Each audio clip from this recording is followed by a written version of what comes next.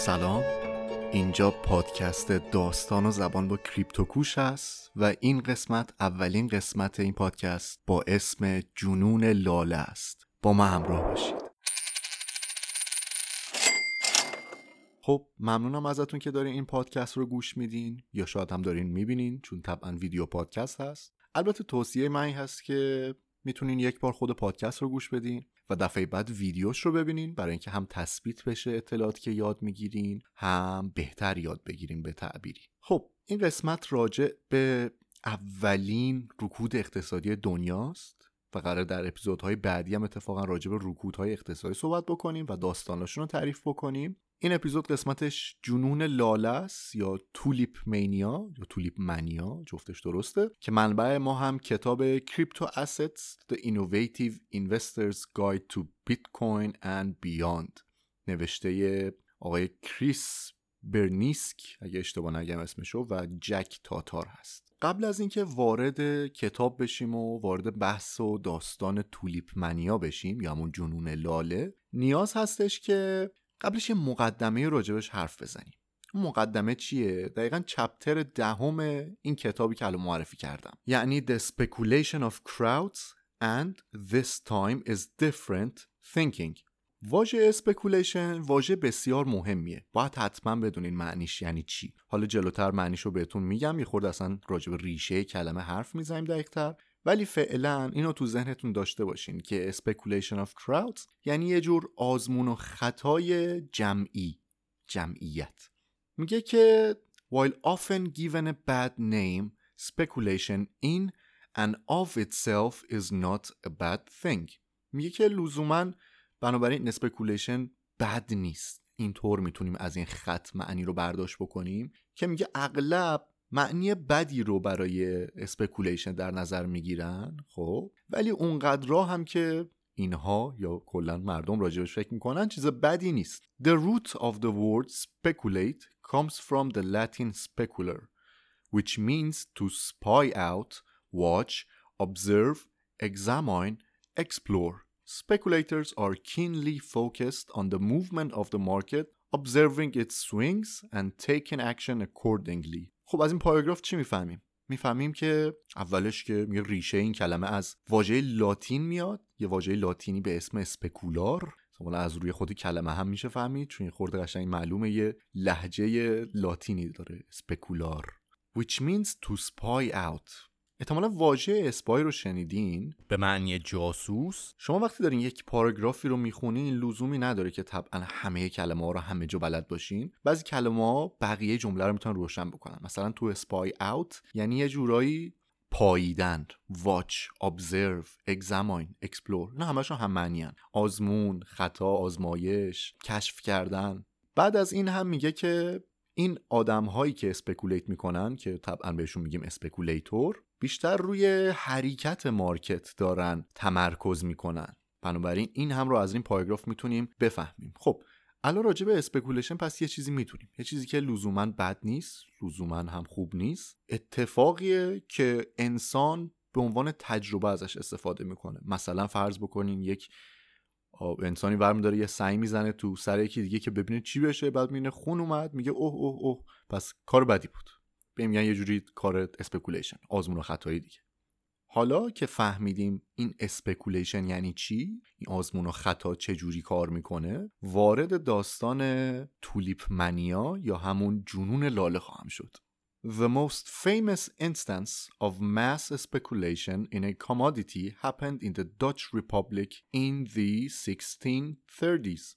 بزرگترین اسپکولیشنی که توی یک دسته از دارایی ها به اسم کامادیتی بود، میگه توی جمهوری داچ توی 1630 اتفاق افتاد دیگه. خب اسپکولیشن رو که الان یه پیش زمینه‌ای داریم راجبش. کامادیتی ولی یه کلمه نسبتاً عجیبیه برای ما.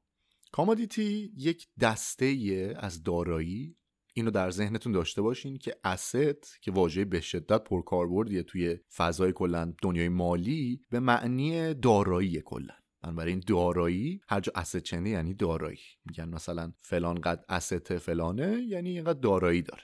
حالا کامادیتی چیه؟ یک بخشی از asset ها میشه کامادیتی. طبعا اینا تقسیم میشن به چند تا مدل که حالا ما نمیخوایم دقیق با جزئیات واردش بشیم. صرفا من اینجا آوردم صفحه ویکی‌پدیا رو، میتونیم بخونیم. چند تا مدل کامادیتی داریم. دوباره soft commodities are goods that are grown such as wheat or rice. میگه مثلا مثل برنج و نمیدونم یه جورایی کامادیتی های سافت، یعنی نرم. سافت رو احتمالاً شنیدیم واژه‌شو، مثل برنج و گندم و اینجور چیزا. بعد یه سری هارد کامادیتی داریم در مقابل اون، برای میتونیم بفهمیم اینجا از کلمش که خب یه جوری دسترسی بهش سخت‌تره، یعنی نوشته مای میشن or mined، مثل طلا، نقره، هلیوم، نمیدونم نفت و اینجور چیزایی. حالا برق و نمیدونم اینجور چیزایی هم شاملش میشن، صرفا برای اینکه بدونیم این کفایت میکنه. پس حالا میتونیم ادامه بدیم. فهمیدیم که میگه بزرگترین اسپکولیشن یا همون آزمون و خطا توی این دسته کامادیتی ها توی هلند یا همون جمهوری داچ سال 1630 اتفاق افتاد. بریم جلوتر. As with most periods of mass speculation, the time was right. With their merchants fueling trade, the Dutch enjoyed the highest salaries of any in Europe. Financial innovation was in the air and money was free flowing. یه سری واژه‌های اینجا هستش مثل free flowing، نمیدونم in the air. چون معلومه اوضاع خیلی خوبه. enjoy مثل اینکه وضعیت اقتصادی معیشتی کلا داچ یا همون هلند اون موقع خوب بوده و پولشون ملت یه جورایی زیاد بوده انگار. این پولا رو نمیدونستن انگار چی کار کنن، همینجوری پول رو هوا داشته میچرخیده و این باعث شده این دقیقاً جرقه اتفاق جنون لاله است.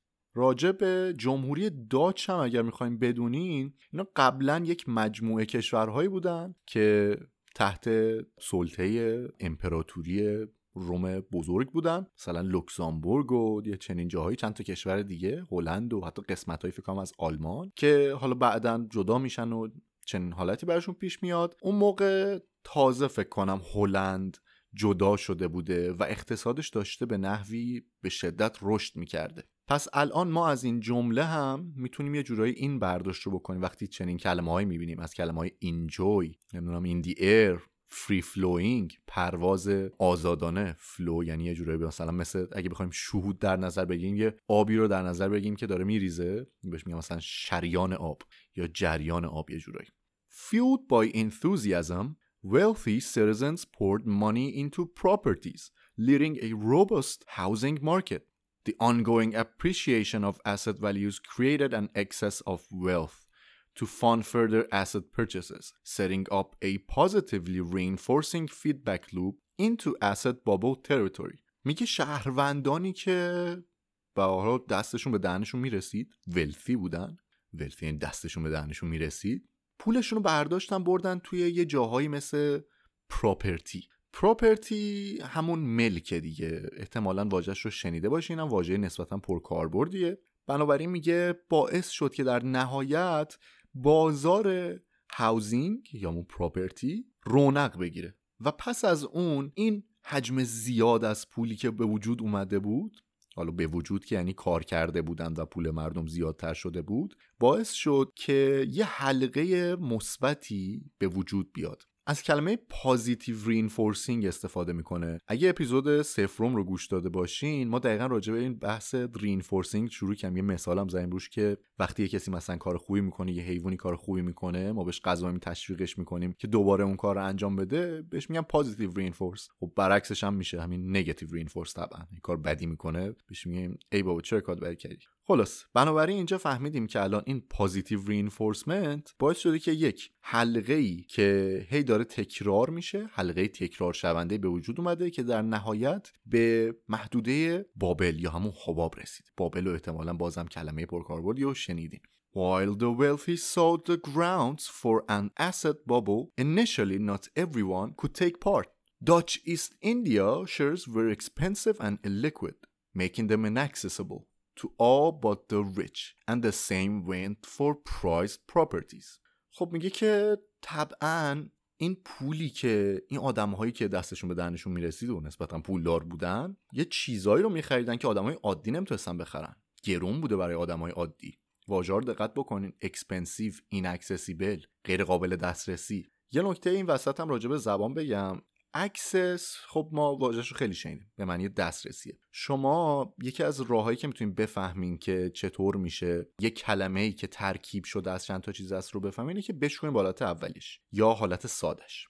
مثلا اکسس ما میدونیم یعنی دسترسی، اکسسیبل میدونیم یعنی قابل دسترس. این که قبلش میاد داره منفیش میکنه، خیلی ساده میشه این اکسسیبل، بنابراین میشه غیر قابل دسترس، که یه جورایی از جمله میشد فهمید دیگه. این جمله بار منفی داره، اکسپنسیو، لیکوید، نقدینگیش کم بوده. این واژه لیکویدیتی کلا خیلی واژه مهمیه. لیکوید، آب لیکویده دیگه، آب مایع، و یه جوری با این هم معنیه. یعنی چی؟ یعنی نقدینگی، یعنی یه جورایی این پوله وجود داره و میشه ازش استفاده کرد. وقتی که نقدینگی کم باشه خب باعث میشه که گرون بشه و اتفاقای بدی بیفته. بنابراین حالا اینجا میگه اکسپنسیو بوده، گرون بوده، لیکوید بوده، غیر قابل دسترسی بوده برای مردم و فقط برای مردم پولدار بوده و اینجور چیزهایی. حالا ملت نمیتونستن بیا اینجا بخرن اون سهام شرکت داچ ایست ایندیا رو، رفتن به سمت یه چیز دیگه و اون هم هست تولیپ.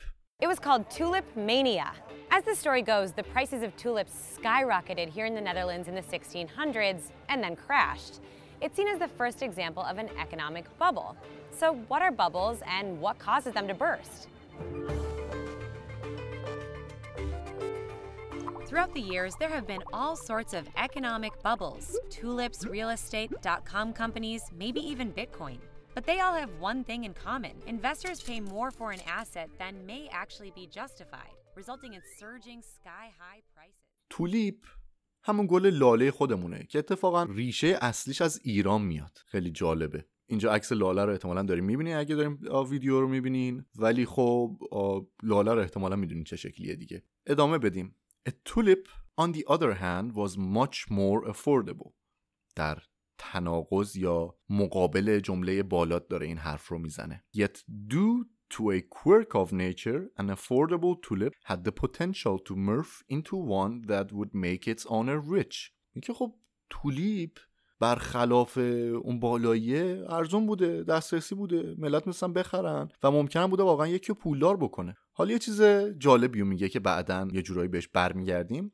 A virus transmitted by aphids turned solid-colored tulips into a prize-variegated variety with a streak of lighter hues through darker colors, resembling flames. یه خورده جمله عجب غریب بود، ولی منظورش از کل این جمله اینه که یک ویروس که باعث می شده رنگ این گل لاله تغییر بکنه و شبیه شعله ها بشه، شعله آتش، flame. The cause of such variegation was not known at the time and so lent itself to speculation as people tried to predict which tulips would develop the unique coloration.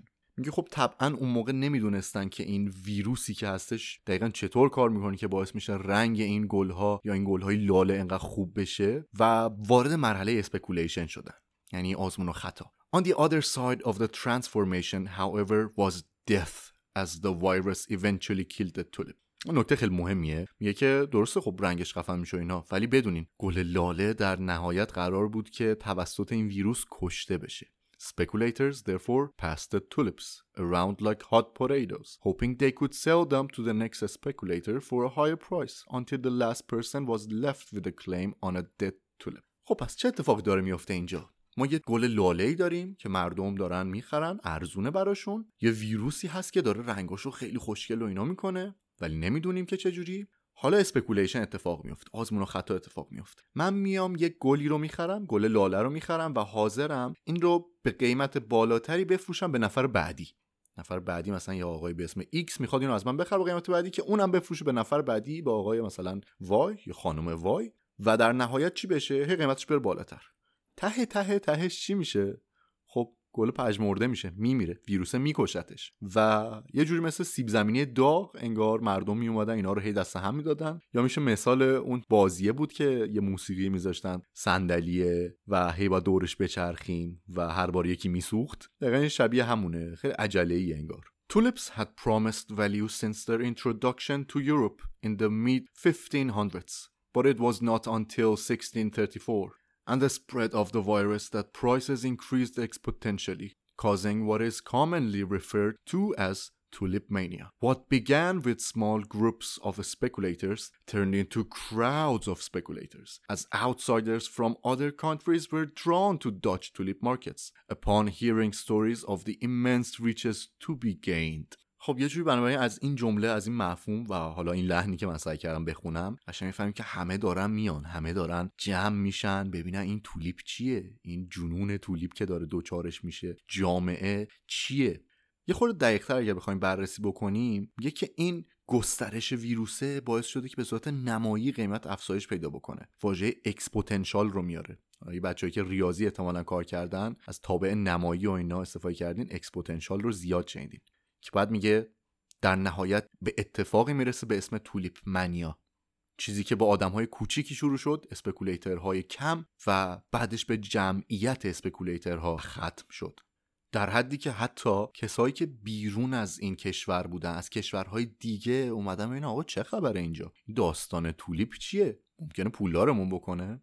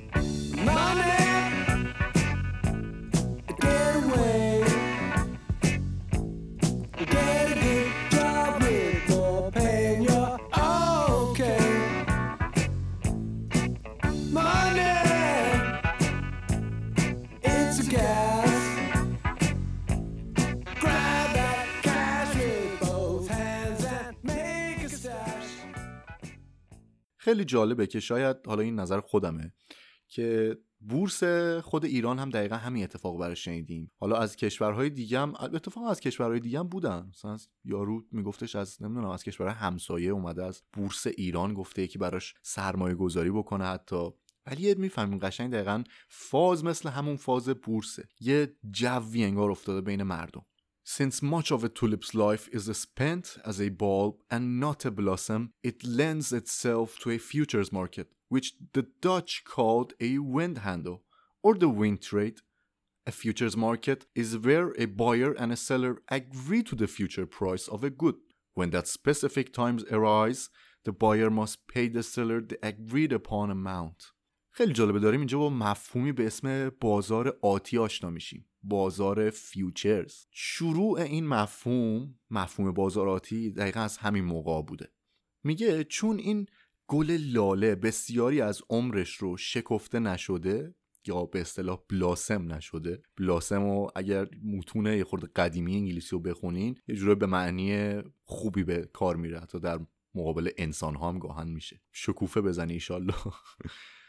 بنابراین میگه که چون خیلی از عمرش رو توی حالت شکفته نشده بوده، یه جوری راه خودش رو به بازار آتی باز میکنه که میتونیم بفهمیم قشنگ یه جوری حدس بزنیم بازار آتی یا فیوچر یا آینده داره معنیش از کجا نشأت میگیره. بازار آتی یعنی قراره تو آینده اتفاقی بیفته که میگه داچ بهشون میگفت وین ترید. وین ترید یعنی ترید رو هوا، یعنی اونقدر چیزی جابجا نمیشه، رو هوا میگن آره اینقدر گرفتیم اینقدر دادیم، حالا مثل مهریه کی گرفته کی داده. البته این شوخیه، واقعا مهریه رو میگیرن و میدن یه سریا. A futures market is where a buyer and a seller agree to the future price of a good. این جمله خیلی جمله مهمیه و یکی از مهمترین پایه‌های فهمیدن کلاً بازارهای مالیه. بازار آتی میگه وقتیه که فروشنده و خریدار توافق میکنن روی قیمت آتی یک محصول. گود رو ممکنه زیاد بشنویم، واژه پرکاربردیه. گود درسته به معنی خوب و اینا به کار میره، ولی یه معنی خیلی جالب و عجیب دیگهش محصوله، یعنی به من یه گود بده یه محصول یعنی بده. وقتی که اون زمان میرسه اون خریدار باید پول اون کسی که به هر حال می‌خواسته بفروشه رو بده، اون چیزی که توافق کرده بودن. بنابراین میایم من و شما یه توافقی میکنیم روی قیمت، میگیم آقا یه محصول ایکسی رو من قراره یه موقعی به شما بفروشم و شما قراره یه موقعی از من بخری، قیمتش هم این خواهد بود. حالا اون موقع که رسید یه کاریش میکنیم. دقیقاً این همون اتفاقیه که واسه نفتم افتاد که باعث شد منفی بشه. حالا وارد جزئیاتش نمیشیم، ولی دقیقاً باعثش همین بازار فیوچرز بود. And all this has rocked financial markets around the world, the worst sell-off on Wall Street since the financial crisis in 2008. Growing fears the virus could tip economies into recession, so we want to begin with Rebecca Jarvis at the New York Stock Exchange. Oil prices plunged into negative territory. The price settled at, get this, negative $37 per barrel, which is down 305%, meaning people would pay you today to take their oil off their hands. When West Texas Intermediate crude futures fell into negative territory, it really shocked the global economy. This was an event that was unprecedented. And before it happened, people didn't think it was possible. It doesn't really make sense when you try to wrap your head around it. How could you pay somebody to take oil off your hands? So the futures market is a way to bet on the future price of a certain commodity. So that can be oil, corn, wheat. Those are all examples of commodities. And the way that a futures contract works is it's tied to a delivery date in the future. With the futures market, the value of tulips could be abstracted even more. People didn't have to worry about the actual delivery of the tulip. They just had to make sure they could sell the contract for a higher price than themselves had bought it for. میگه که خب این بازار آتی خیلی دست خریدارا رو باز میکنه دیگه. کلا خریدار و فروشنده نیازی نیست لزوما یه گلیو بریم بگیریم به یکی، یا گلیو بگیرین، لاله رو بدین و بگیرین. میتونین همینجوری رو هوا جوری معامله بکنین. خب ممکنه خوب نباشه در وهله اول، ولی خیلی اجایل بودن میده به این معاملات. واژه اجایل استفاده هم که بدونین به معنی منعطف بودن، سرعته. بنابراین تنها دغدغه این آدم‌هایی که داشتن معامله می‌کردن این بوده که آقا این کانترکت یا همون قراردادی که ما داریم رو صرفا بیایم چیکار بکنیم، با قیمت بالاتر بدیم به یکی بره و ما سودمون رو بکنیم. While the frenzy over tulips had been building for a few years, the mania peaked during the winter of late 1636 and early 1637, when the tulip bulbs were still dormant in the ground. Therefore, the period of greatest speculation during tulip mania was not accompanied by a single blossoming tulip changing hands. از اینجا میتونیم بفهمیم که یه مدتی طول کشیده این حباب شکل بگیره. بنابراین اینجوری نیستش که قیمت بره بالا و فرداش یهو بیفته پایین. شما میتونید بفهمیم که حباب در یک زمانی تشکیل میشه، یه زمانی طول میکشه، همه میان میخرن، یه جوری اون شعف توی مردم که قراره پولدار بشیم همه به وجود میاد و بعد از یک مدتی هم این روند نزولیشو طی میکنه. At that time, the guilder served as currency in the Dutch Republic. Paper money didn't exist. Instead, metal that held real value was used. راجع به ارز اون زمان داچ صحبت میکنه. میگه که ارزشون به اسم گیلدر، چون خب اون موقع پول کاغذی که نبوده. میگه به جای پول کاغذی اون موقع از یه سری سکه‌های مثلا طلا یا چنین چیزایی استفاده میکردن، کلا متال. 37 guilders held an ounce of gold. بنابراین 37 تا گیلدر میشده یه اونس طلا و همینطور دوباره میره ادامه میده. 592 تا گیلدر هم میشده یه پوند طلا. The highest recorded amount paid for a tulip was 5,200 guilders or the equivalent of nearly 9 pounds of gold. میگه بیشترین قیمتی که برای یک دونه گل لاله، دقت کنین یه دونه گل لاله داده شده، 5200 گیلدر بوده یا حدود 9 پوند طلا. حالا برای اینکه بفهمیم دقیقاً چقدر میشه این اعداد و ارقام یه خورده میره دقیق‌تر توضیح میده. At that time, an average year's work yielded 200 to 400 guilders. یعنی چی؟ توی اون زمان میانگین درآمدی که یه آدم داشته تو سال بین 200 تا 400 گیلدر بوده. دقت کنیم یه تولیپ 5200 گیلدر بود. The modest townhouses could be bought for 300 guilders. خونه معمولی استاندارد مودست با 300 گیلدر خریداری می شده. یک تولیپ باز تکرار میکنم بوده 5200 گیلدر. The tulip that fetched 9 pounds of gold was worth the equivalent of 18 modest townhouses. Speculators were paying for single tulips with what would take them over a decade to pay off and with money they didn't have. بازار فیوچرز یا بازار آتی قابلیتی میداد که آقا پولی که نداری رو بری بخری. تولیپی که نمیتونی پولش رو بدی رو بری یه جورایی بگیری تا بتونی به قیمت بالاتری به یکی بفروشی. تولیپی که 5200 گیلدر قیمتش بوده و 18 تا خونه میارزیده. بنابراین قشنگ حباب رو میتونین حس بکنین. برای یک گل لاله که نه هیچ ارزشی داره، صرفا خوشگله، هیچ دردی نمیخوره و بعد از یک مدتی هم قرار پژمرده بشه و از بین بره. پولی که شاید دهه‌ها طول میکشیده تا مردم عادی کار بکنن تا بتونن پرداخت بکنن داشته صرفه چنین چیزی میشده و مردم هم با پولی که داشتن این کارو میکردن. خطر رو قشنگ میشه حس کرد.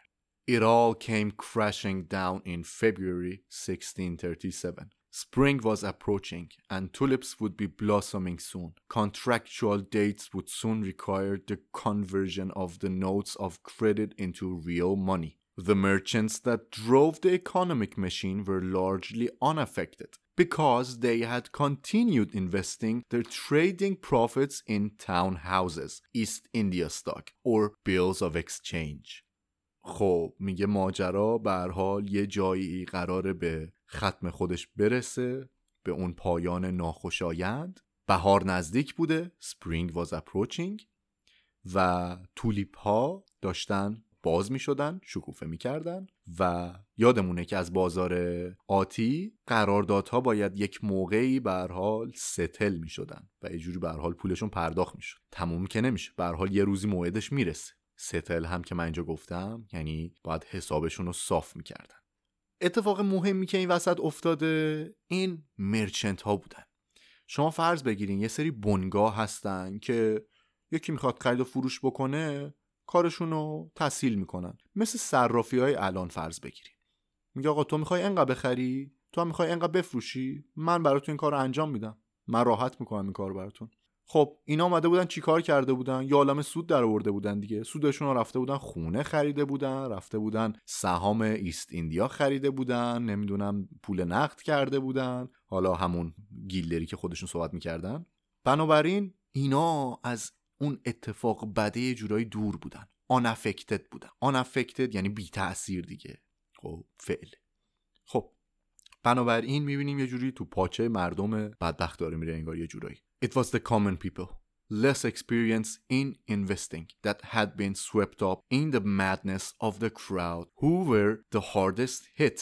میفهمی از این جمله دقیقاً چقدر همپوشانی با بورس ایران داشت؟ میگه مردم عادی بودن، اونایی که تجربه نداشتن توی سرمایه گذاری کردن، کسایی که واقعاً توی این جنون این جمعیت گم شده بودن، مدنس یا منیا، اینا همشون یه واژن دیگه، توی جنون این گم شده بودن. Fights over the amount due per contract ensued. زمان موعد رسیده.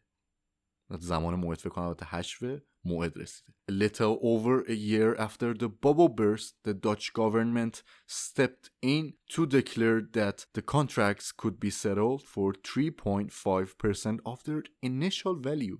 دقت میکنیم میگه که این مردم بدبختی که اومده بودن این همه پول داده بودن، حالا که وقت این که رسیده که باید قرارداداشون رو صاف بکنن و توی ضرر هستن تا کجا؟ 1 سال دقیقاً بعد از این که حباب ترکیده، حکومت داچ اومده گفته که آقا ما این قراردادها رو به ازای 3.5% قیمت اولیتون میخریم ازتون. یعنی ببینین چقدر ضرر میشه، چقدر ضرر. 96.5% یعنی ضرر.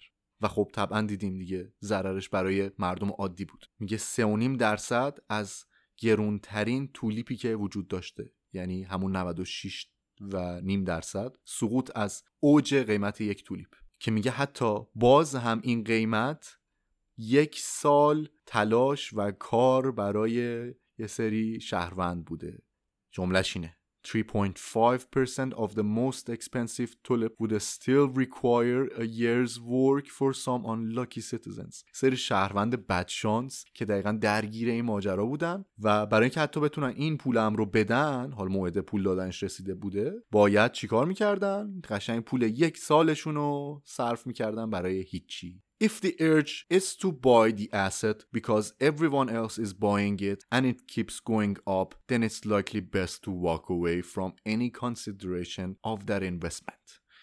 جمله بسیار جمله خوبیه. میگه که اگر برای این میخواین بخرین که صرفاً قراره بره بالا، یا برای این دارن همه میخرن که قراره صرفاً بره بالا، بهتره که بیخیال بشین، ازش دوری بکنی. یعنی چی؟ یعنی این که قراره همینجوری نموداره بره بالا ولی در نهایت یک کرشی بکنه. اتفاقی که دقیقاً سال 2017 برای بیت کوین افتاد. این اتفاق اینطور بود که هر کسی دوست داشت یه مقدار بیت کوین رو بگیره، چون قرار بودش چند روز بعدش گرونتر باشه تا بتونه به این نفر دیگه بفروشه و کسی نمیدونست که قراره بیت کوین چی باشه، چی کار بکنه، اصلا چی هست و صرفا می اومدن خرید میکردن و به امید این که یه نفر میاد براشون به قیمت بالاتری ازشون خرید میکنه. Let's go and take a look at the top story. I tell you what goes up must come down. Yeah, Bitcoin is sliding, falling $4,000 in just half a day. In fact, in the past half hour, the volatile virtual currency has taken a fresh plunge. After a year of surging demand, Bitcoin is now on track for its worst week in 4 years. We're going to be hearing from this man right here, this expert who says the dramatic surges and falls in the cryptocurrency should come as no surprise to investors. داستان جنون لاله ما اینجا به پایان میرسه. خب یه جمع‌بندی میکنیم. ما مقدمه با اسپکولیشن یا ترجمه فارسیش هم حالا بهتون بگم میشه سفته بازی. من تا اینجا نگفتم چون به نظرم اون معنی که واقعا نیاز بود رو حمل نمی‌کرد، ولی بدونین با واژه اسپکولیشن آشنا شدیم، فهمیدیم اسپکولیشن چیه، روندش چجوریه، با مفهوم بازار آتی آشنا شدیم، فهمیدیم چیکار میکنه، داستان جنون لاله رو خوندیم، فهمیدیم که این لاله هایی که توی سال 1600 توی جمهوری هلند یا داچ داشتن معامله میشدن تهش به کجا رسیدن و چرا انقدر خواهان داشتن و چطور انقدر گرون شد قیمتش و حباب چی بود و به کجا رسید و در نهایت به چه چیزی ختم شد. داستان بسیار داستان جالبی بود. بنابراین بهتره که این داستانها رو بدونیم که اگر اتفاقی افتاد شبیهش دوباره تکرار نکنیم و اشتباهی که توی تاریخ افتاده رو، که یکیش مثل بورس ایران بود. حالا وارد جزئیاتش هم نمیشم. امیدوارم این قسمت رو خوشتون اومده باشه. اگر دوست داشتین میتونین برای دوستانتون هم بفرستین، نشرش بدین. من خیلی ممنون میشم ازتون.